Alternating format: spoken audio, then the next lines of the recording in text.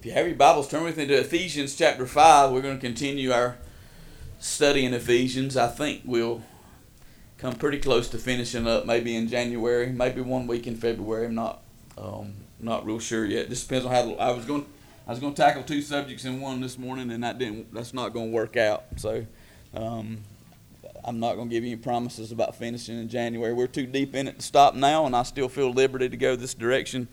And so that's what we're going to do. Just kind of a brief review. First three chapters of Ephesians are positional. In fact, I started this whole series because I think, in large part, a lot of Christians don't know who they are in Christ. We don't know our identity, and we don't walk like people that know our identity. So it talks about who we are in Christ because of our faith in Christ, who we are because of what God has done for us in Christ, and because we believed and trusted that. And so it's very doctrinal in nature. Not a lot of stuff in those first three chapters that we need to do. Just stuff that we need to know and believe in our heart. But beginning in chapter 4, Paul shifts gears and goes more to a practical application because of who we are in Christ. This is how he has called us to live our lives. And we do these things not in order to be saved, but because we are saved. And so he gives direction of what a life whose identity is found in Christ looks like. And one of the things that I picked up that I've never really seen before is how many times he used the word walk in all of this, that we're to walk a certain way. In fact, he started chapter 4 by saying that that because of all that God has done for us in Christ, we ought to walk worthy of the vocation that he's called us to as Christians. Walk worthy. Walk in a worthy way. Walk in a way that gives him honor and glory, that pleases the one who has saved us. And we've gone through this list of ways that we walk. He told us to walk in unity in chapter 4, verses 2 through 6, that there's no kings or beggars in the kingdom. There's not even black or white or male or female or bond or free. We're one in Christ. The ground's level at the foot of the cross. He doesn't think more highly of me than he thinks of you. God is no respecter of persons. And we need to walk in that unity and that oneness of who we are in Christ. It's the best witness we have to a lost and dying world when we can walk together for his glory. And hand in hand with that, walk with his purpose. God's building his kingdom on the earth. We're the church. He is building his eternal kingdom in and through the church. And our purpose is that we grow up individually and we grow up corporately to look more and more like Jesus as we mature in our faith. And part of that context of that is the different gifts that he's given to us. And one of those gifts is pastor teacher, which I believe that he has placed on my life. And what I'm supposed to do is equip you to do the work of the ministry. Not just do the work of the ministry, but equip you. And those other things kind of flow out of that. And if you're going to do the work of the ministry, you need to walk in holiness. That's an attitude of the heart.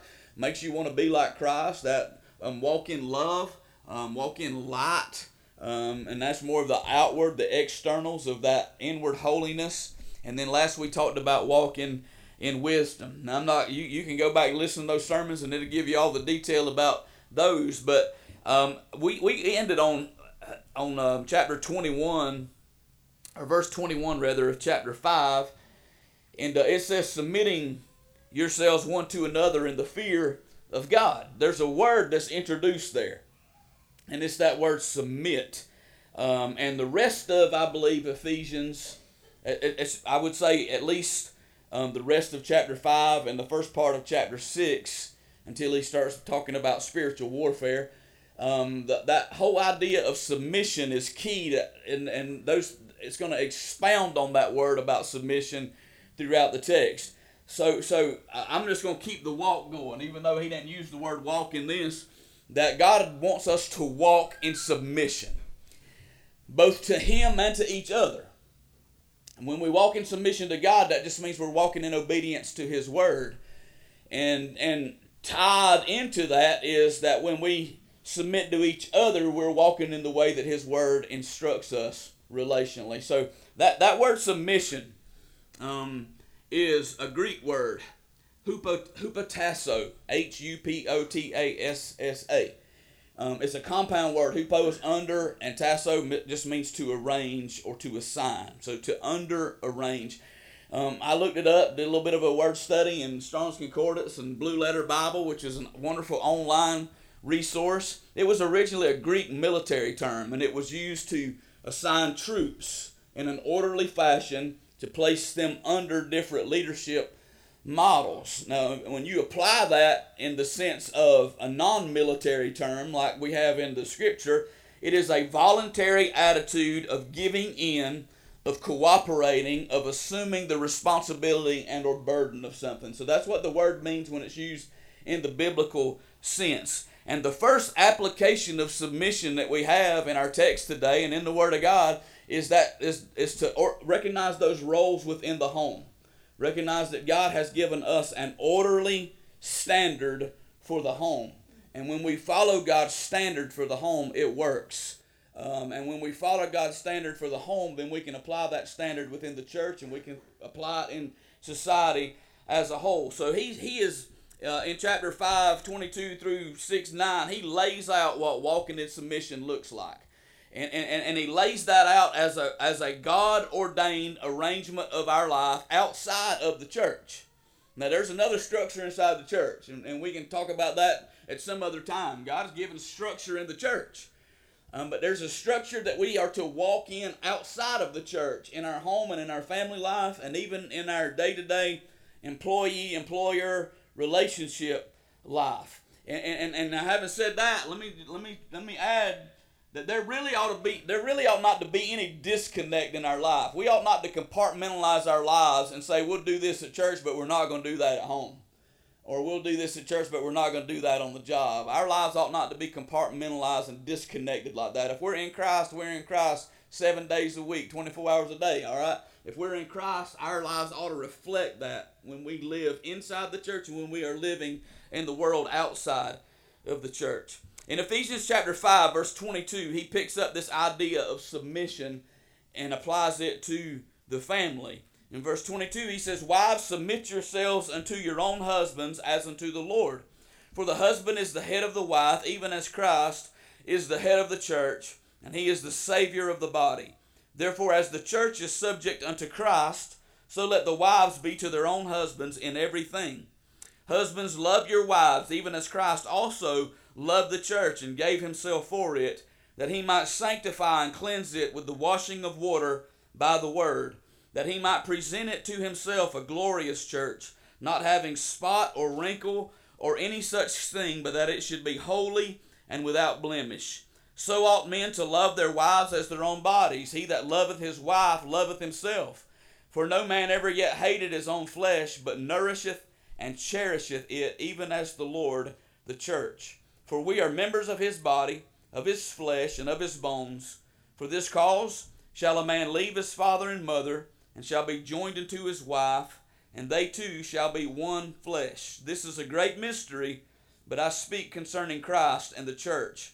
Nevertheless, let every one of you in particular so love his wife, even as himself, and the wife see that she reverence her husband." Now, I would call this the primary passage in the Bible on marriage. Now, there's a lot of other places we can go to talk about marriage, even from the very beginning, which is the most often quoted passage in the scripture is that, "For this cause shall a man leave his father and mother, cleave to his wife." It's repeated over and over. The Bible gives us an idea of what God designed the marriage to be. But if you had to take one passage of scripture and say, this is how God instructs the Christian marriage to be lived out, to be fleshed out, and this is the premier passage in all of God's Word about the role and the responsibility of both the husband and the wife inside the home. And in both of those, there is a submission to God first and his Word, and a submission, secondly, to each other according to his Word. And that's implied throughout the text. And before we dig into it, I need to say this because of the culture that we're living in. When you see the word husband in this text, it is the Greek word aner. It is translated almost as equally as it's translated husband, it is translated man. Those two terms are interchangeable in the scripture. Aner, A-N-E-R, is always either man or husband. It never, ever, ever refers, It never ever has a feminine characterization in the Scripture. Now I got to say, this is a rabbit, but it's got to be said. When you look up the term wife, the term for wife is gune, G-U-N-E.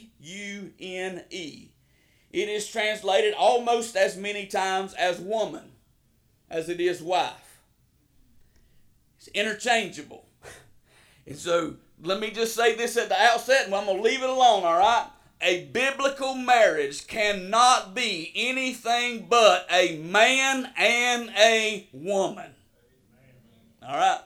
Let's settle that, all right? I don't care what our culture says.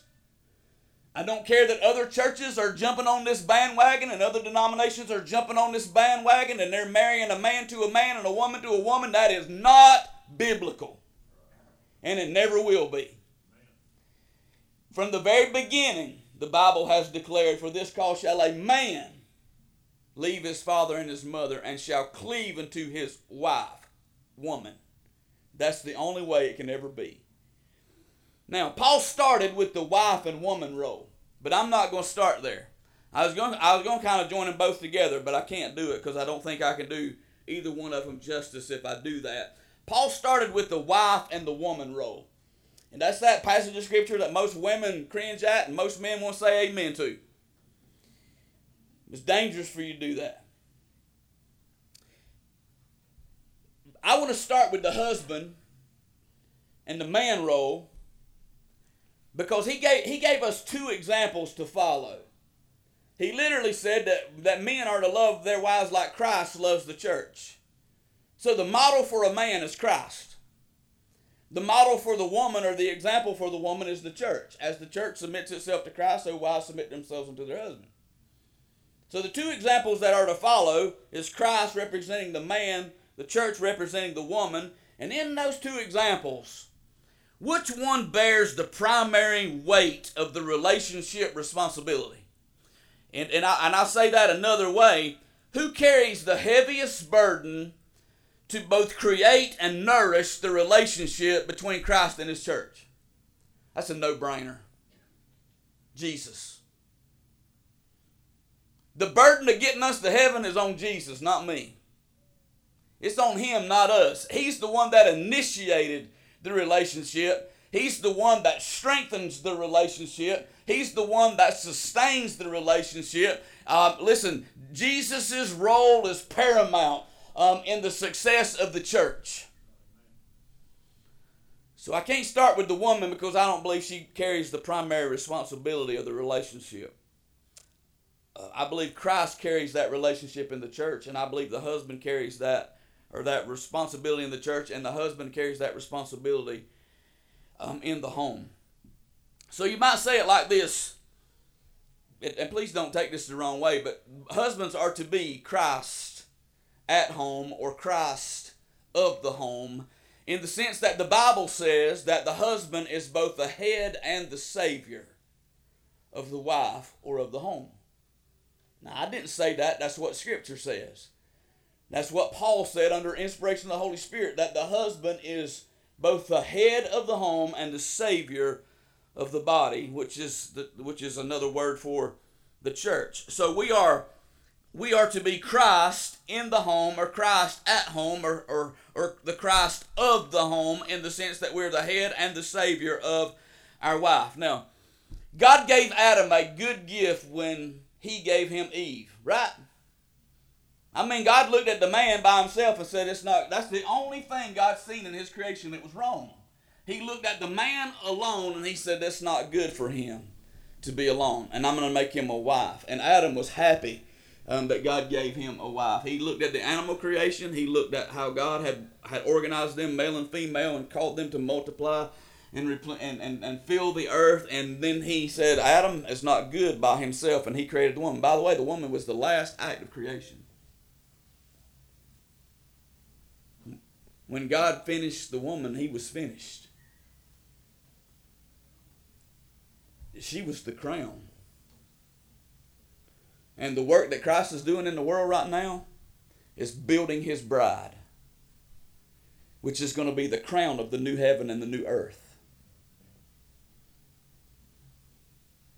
when the church is finished, the work of his creation will be finished. And then eternity will begin. I'm going to close out on that note in a minute. But let me say this about Adam and Eve. Adam failed to be the head and the savior of his wife. You look through Scripture, and all of the weight of Scripture puts Eve's transgression on Adam's shoulders. Now you can like that or not. I don't really care, but the Bible tells us in Romans chapter 5, verse 12, that the responsibility for sin in the world is on man. Death came to the world because of man's failure to be the head and the savior of his wife. It's repeated almost verbatim in verse 19 when he says that one man's disobedience. He didn't say woman, it's that same word, aner. And it's spelled out in one of those other verses. It names Adam's name, which is just another word for man too. By one man's disobedience, not by one woman's disobedience, but by one man's disobedience, many were made sinners. So by the obedience of one, Christ, many are going to be made righteous. So Adam's failure led to Eve's failure. When Adam failed to be the lead, the head, and the savior of his wife, Eve became easy prey for the enemy, and she was deceived. The Bible said that Eve was deceived by the enemy. It said, but Adam went into it with his eyes wide open. He heard God say. He knew what God said. And instead of being the head and the savior, Adam failed, and it led to Eve's failure. And so the first question that I want to ask ourselves this morning, and the question that we're going to fill in the blank for the rest of the message, and I don't have anything new to preach to you this morning. You heard me preach this before. The text hadn't changed and the message hadn't changed. My understanding of it's changed a little bit more, and my application of it has changed a little bit more. I'll never forget 15 years or more ago, I preached this message on Sunday morning, and I made eye contact with my wife, and I was ashamed to look at her again for the rest of the message. Because I knew that the woman on the second pew on the right-hand side looking at me, I saw it in her eyes. When will you apply? I was waxing eloquent about husbands ought to behave themselves. And then I realized in that moment, you failing, big boy, big time. And so my goal from that day forward has been, I got to live up to this expectation that the Scripture places upon my shoulders, so that my wife, when she sees me behind this pulpit, doesn't see a hypocrite. That she sees a husband that's doing his very best to be the head and the savior of his home. So the message hadn't changed. But I think I got a little bit better grip on it now than I had. Not that I've got it all applied just like it needs to be, but I understand it more and I want it more. So how can a husband succeed in being the head and the savior of his wife? How can a husband succeed? That's what Christ is to the church. That's what the husband is to be to his wife. So how do we succeed in that? Well, he tells us in the text. By loving her. And we don't get to make up our own definition of what love is. The Bible says that we're to love our wives as Christ also loved the church and gave himself for her. We love our wife, not by our own definition of that word, but by the love that Christ taught us by his own example for the church. And here's what I think that love looks like. Again, you've heard me say these things before. It is a seeking love. The Lord Jesus Christ sought me long before I sought him. He sought you long before you sought him. It was a love that went looking. It was a love that went looking for me. It was a love that went looking for you. It didn't wait to be sought after. It went seeking first. It was like the shepherd that has the sheep that goes astray. He didn't wait for the sheep to come to it. He went to the sheep. It's a seeking love. It is not conditioned on our condition. Man, you got to hear what I'm saying now. It is not conditioned on our condition. The Bible says that Christ loved us while we were what? Sinners. He loved us while we were His enemies. He loved us before we were reconciled to God. He loved us before we were born again by the Spirit of God. It was a seeking love. Jesus came looking for us when our condition was awful. I know I'm a harp on this a little because I know a lot of men, and I've met a lot of men, and I used to be one of those men that says, I love my wife like Christ loves the church when my wife submits to me like the Bible tells her to submit to me. But that's backwards. That's backwards from Christ's example. That's backwards from what He expects out of us. We submit to Jesus because He loved us. We submit to Jesus because He loved us first. It was a seeking love. It's a sacrificing love. The Bible said that He gave Himself for us. It was not a selfish, self-centered love. It was a selfless love. Jesus put our needs ahead of His own needs. Even to the point of suffering death on the cross, He surrendered Himself to the will of God for our sakes. For the joy that was set before Him, He endured the cross, despising the shame, and sat down at the right hand of the Father. Jesus had a selfless kind of love. He said, I didn't come for you to serve me. I came to serve you. I didn't come for you to minister to me. I came to minister to you. I didn't come for you to give to me. I came to give my life as a ransom for you. A sacrificing love. Served us first. And I tell you this, my wife really requires very little from me except my time and attention. She's not high maintenance.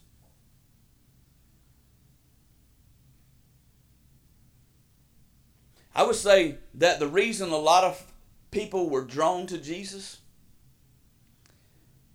was because Jesus was giving people time and attention that nobody else would give time and attention to.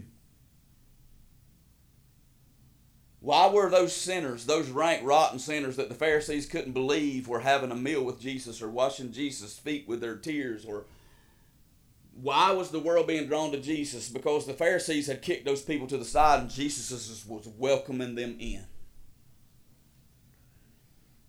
It's not just a seeking love and a sacrificing love. It's a saving love. The love that Christ has for the church lifted us from a place of despair where we had no hope. Lifted us from a place of impending destruction because that's where we were headed. And we were literally destitute without Him. We didn't have any hope, no peace, no real joy. None of that came before Christ saved us with His love. And so when I say that we have a saving love, what Jesus has given to us in His love is safety, security, and sustenance. He will provide all of our needs according to His riches and glory. He saved us from the pit of hell. He gave us the security of our salvation, and He promises to sustain us to the very end. He which hath begun a good work in you will finish it.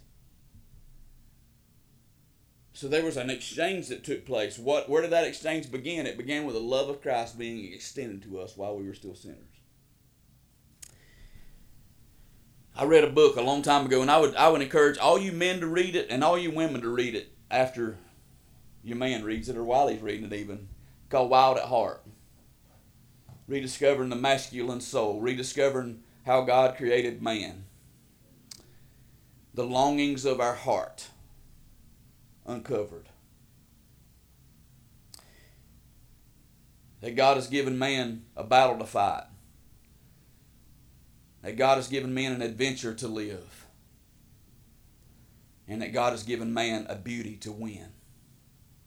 All of our movies revolve around those themes. All of our books essentially revolve around those themes. But something that stood out in that book when he talked about having the beauty to win. That's what Christ is doing with His bride today. He's winning her.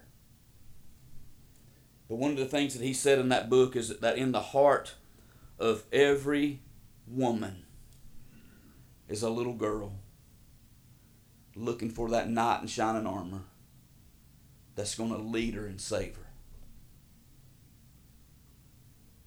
I understand that the feminist movement probably turned backflips hearing me say that.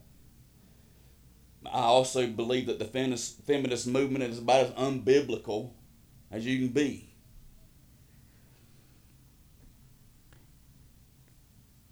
I believe that the heart of little girls, in fact, look at the fairy tale, look at the Snow Whites, look at the Cinderella stories, look at those stories that little girls are drawn to. And then the guys, they want to be, in their heart, they want to take on that role. That's the role that Christ assumed for the church, and that's the role that we are to assume as husband. Not only is it a saving love, but it doesn't stop with seeking sacrifices and saving. Now that's what Jesus, He sought us before we sought Him. He sacrificed for us before we received Him. He died on the cross for us. He saved us when we began to trust His love, but He doesn't even leave us there. It's not enough for Him just to save us from our sin. He sanctifies us for Himself. A sanctifying love. And this is borne out in the Scripture that Jesus loved Himself and gave Himself for the church so that He could sanctify it and cleanse it with the washing of water by the Word, that He might present it back to Himself, a glorious church. So what does that say about Jesus' love? He saved us, but He also, and this is the only part of His love that you can say is self-seeking. But the reason He loves the church the way that He loves the church is because the love of Christ makes us better than we are. And when we become better than we are, we bring glory to Him.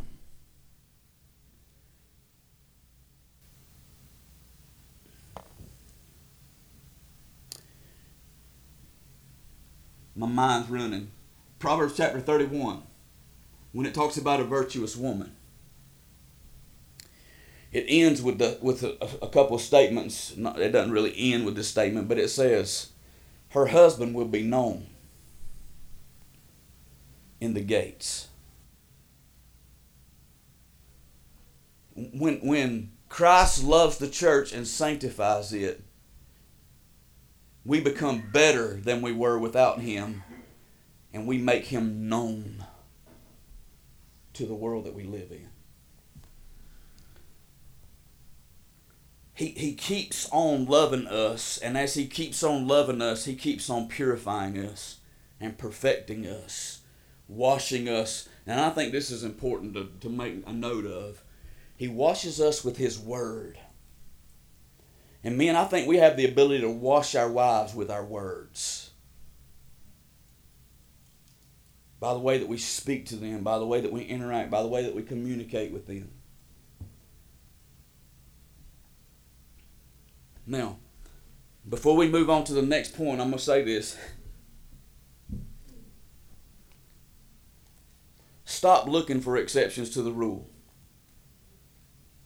Because I know men, when I start this stuff, I know men who will say, you just don't know my wife. It don't work like that.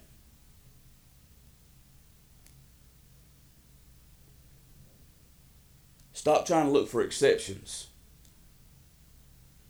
And just take God at His word and submit to Him first. And if you submit to Him and His word, then you can be the husband that He's called you to be, regardless of where your wife's at or what she's doing at this particular time or what she's not doing at this particular time. The second thing the text says is that it doesn't actually say this in this text, but I'm going to borrow from Peter because I believe Paul is inferring it, implying it in the passage. We're to honor our wife. 1 Peter chapter 3, verse 7. I'm not going to turn there in my Bible. I'm just going to let her put it up for me.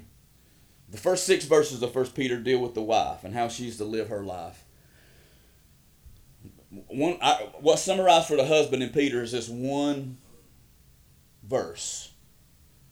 Dwell with them according to knowledge, giving honor unto the wife as unto the weaker vessel. I'm not going to long discourse on this. I don't believe women are weaker physically, not necessarily, or spiritually at all, because women are some of the bedrock and always have been of the church, or mentally. I think women are wise. I think the area of a woman's life that she may be weaker than a man is emotionally.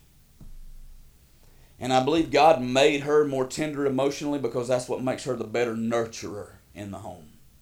It was by design. But the Bible says that we're to dwell with them with the knowledge, giving honor to them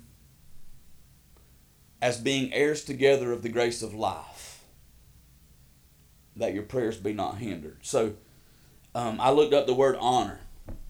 It means to value, esteem, show respect for as an equal partner.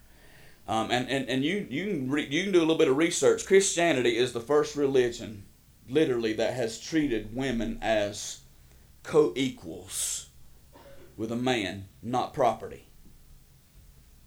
Even under the Jewish dispensation, even under Judaism, men had a tendency to look at their wives as if they were their property. And nobody validated the value of a woman any more than Jesus Christ himself validated that value. When you look at the scripture and his interactions with women, the first person that had the birth announced of Christ announced was a woman.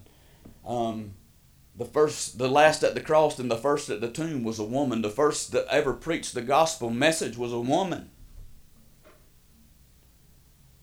So the New Testament does nothing to diminish the value of a woman. It does everything to promote women as co-equals with the man, with a different role, but equal in their honor, equal in their value, equal in their esteem, and we should show them that kind of equal respect. And how do we do that?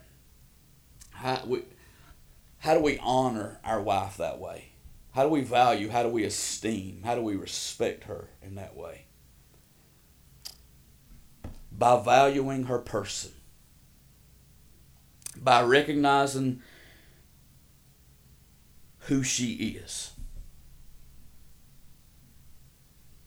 A wonderful, beautiful gift from God. Adam wasn't doing so good by himself. So God gave him the best gift that he'd ever give a man. The Bible said he that finds a wife finds a good thing.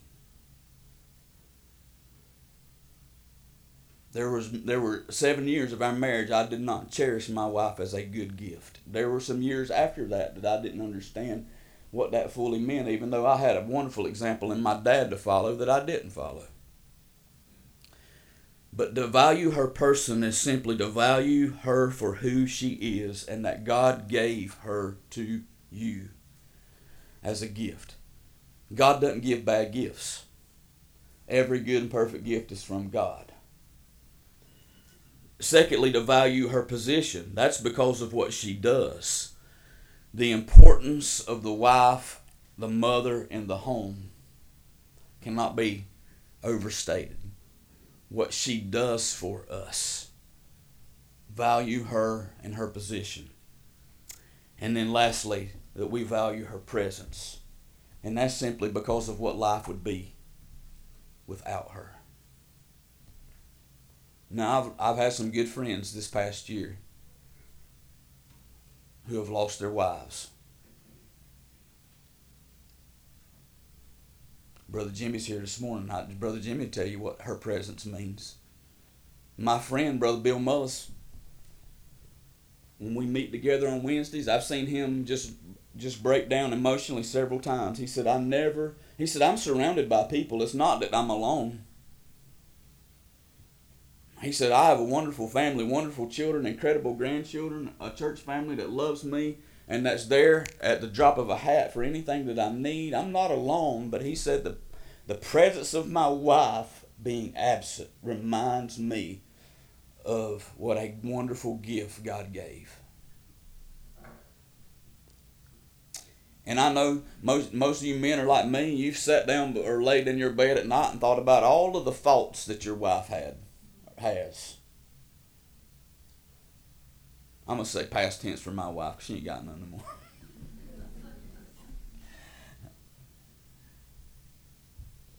But these men that are living without the presence of their wife, I promise you they ain't thinking about her faults anymore.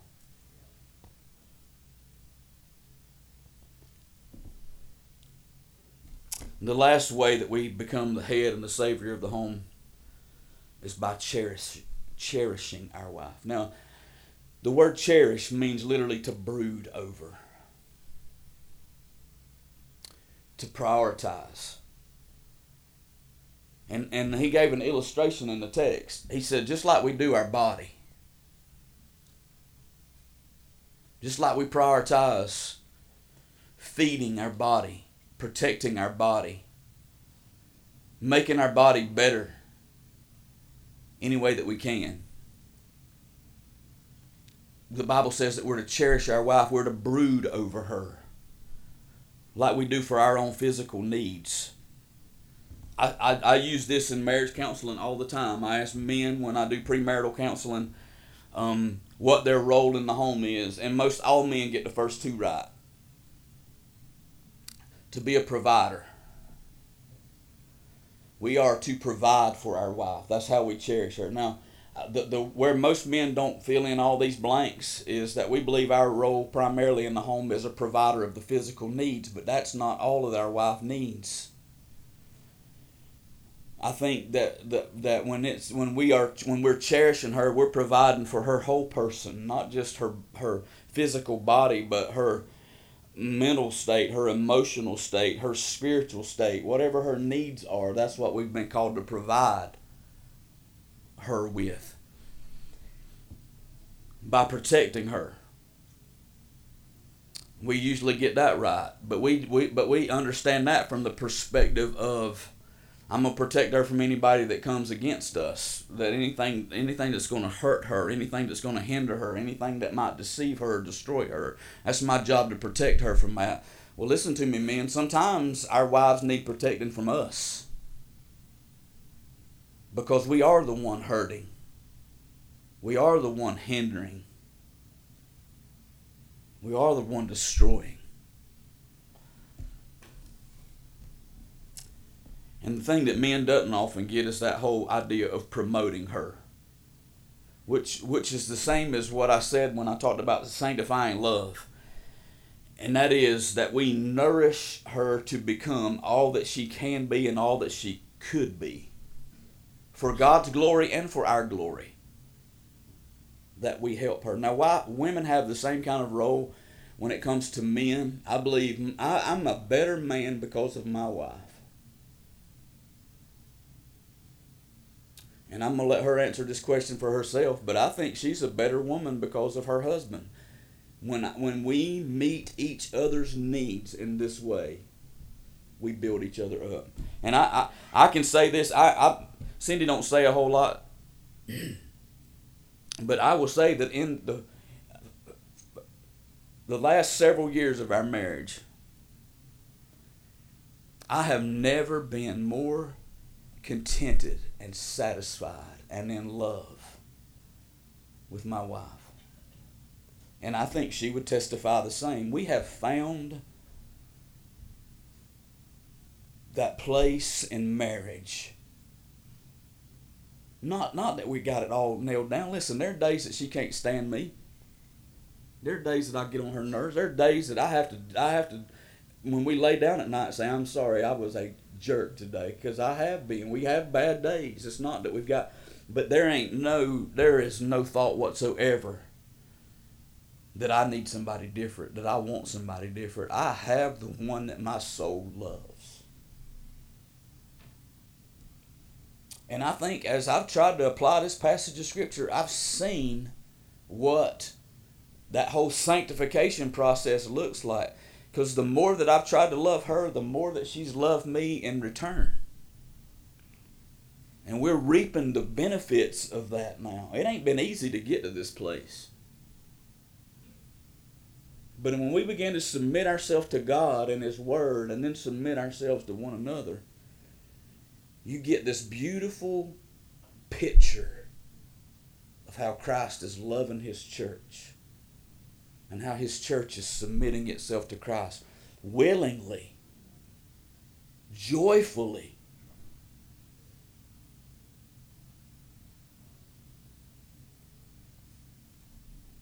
Now you could call all these things duties. You could say, it's my duty to love my wife. It's my duty to honor my wife. It's my duty to cherish my wife.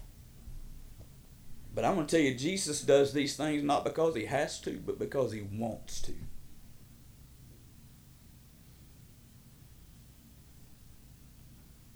Even when we are entirely unworthy, he keeps on loving, keeps on honoring, keeps on cherishing for the purpose of transforming us from the inside out.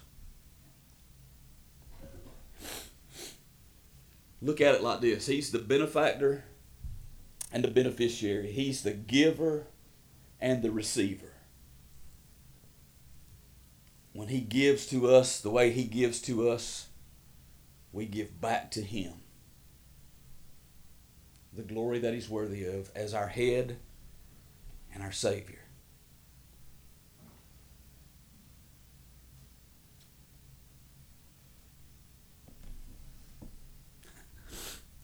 Preacher, my wife ain't that easy to love. Neither are you.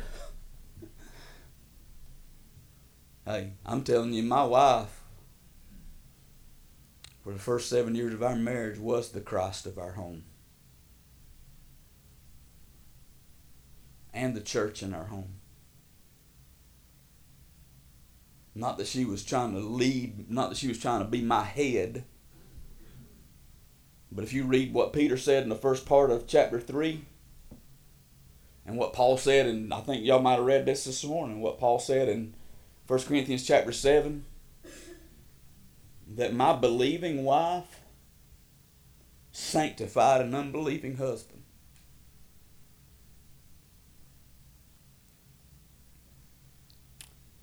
To the point that she'll tell you that the man she's married to today is not the same man she married. I got the same name. I got a different heart.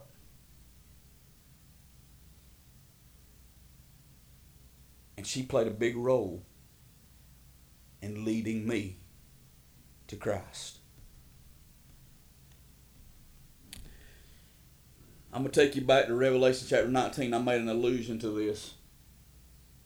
When all of the world's history comes to an end, when time is no more, this is what the angel in heaven says. Let us be glad and rejoice and give honor to him, for the marriage of the Lamb is come, and his wife hath made herself ready. Now that's Jesus and his church. Because of him, she did. Because of what Christ did for her, she made herself ready for him. The more he loved her, the more she submitted to him. Christ in the church, which Paul told us is a picture of the husband and the wife in the marriage. And you can argue with that if you want to. You can tell me how that won't work if you want to. But just understand that you ain't arguing with me, you're arguing with him. I didn't write it. I'm just reading it. You say, what if it doesn't work? Well, first, let's talk about what it has done. If you're saved this morning, it's because Jesus loved you just like I'm telling you love your wife. If you've been changed by the love of Jesus this morning, it's because he loved you and me when we were all unlovable by the world standards, by man's standards. But I can tell you, if Jesus' love doesn't change a man, it ain't on Jesus. There ain't a soul in hell that can blame their lost condition on Jesus. You hear what I'm saying? We couldn't have been loved no better than He's loved us. So if we wind up in hell, it's because we absolutely spurned the love of God that's been shown to us in Christ. So if it don't change your wife, if you don't love her like Jesus and it don't change her, it ain't going to be on you. God ain't going to hold you responsible for her, but He will hold you responsible for you.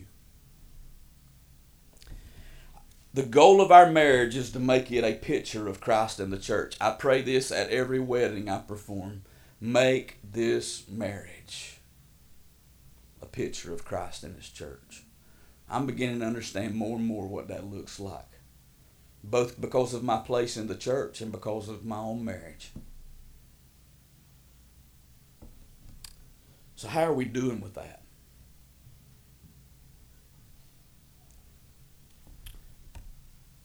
And I would say, men, you first. Stop waiting on your wife to make the move. You first. Be the image bearer of Christ in the home, as her Savior and as her head.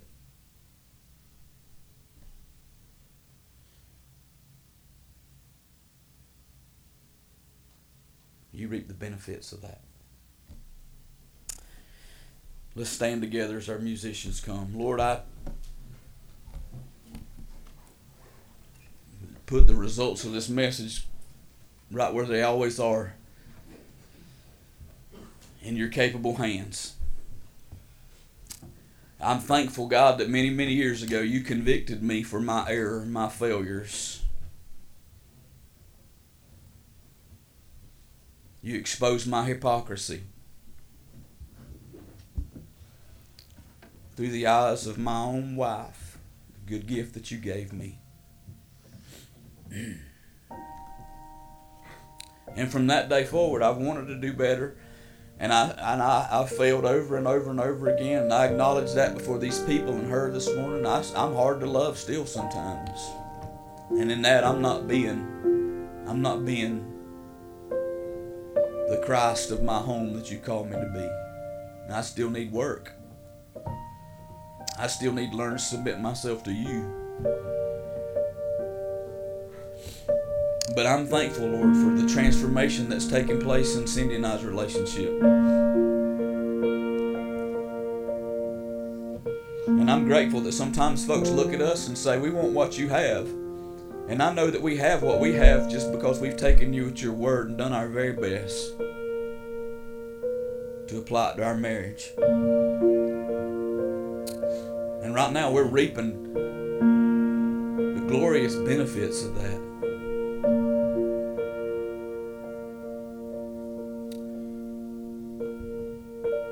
All the joy and peace and contentment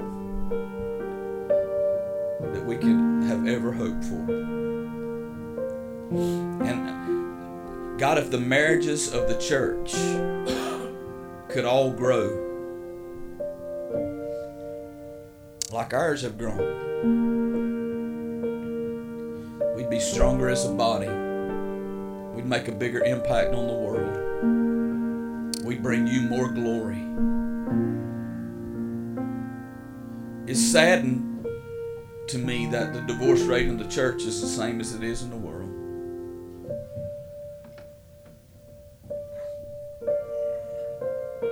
We need to do better. We need to apply your word here. And I pray you'd help us to do that this morning. I know, like me, there may be some men here. The first thing that they need to do is what I did in October of 1993 when I fell at your feet. After you've been loving me for so long, I asked you to be my Savior. And then I submitted myself to you as my Lord. No man in this building can be Christ of his home until Jesus is Lord of their own heart. And so if there's one man here this morning that's lost, trying to live this life on their own, bring them to an altar of repentance. And God, I pray for every man in this home that has a wife, every man in this house that wants a wife, that we understand and know that it's time for us to step up and go first. We bear the primary responsibility.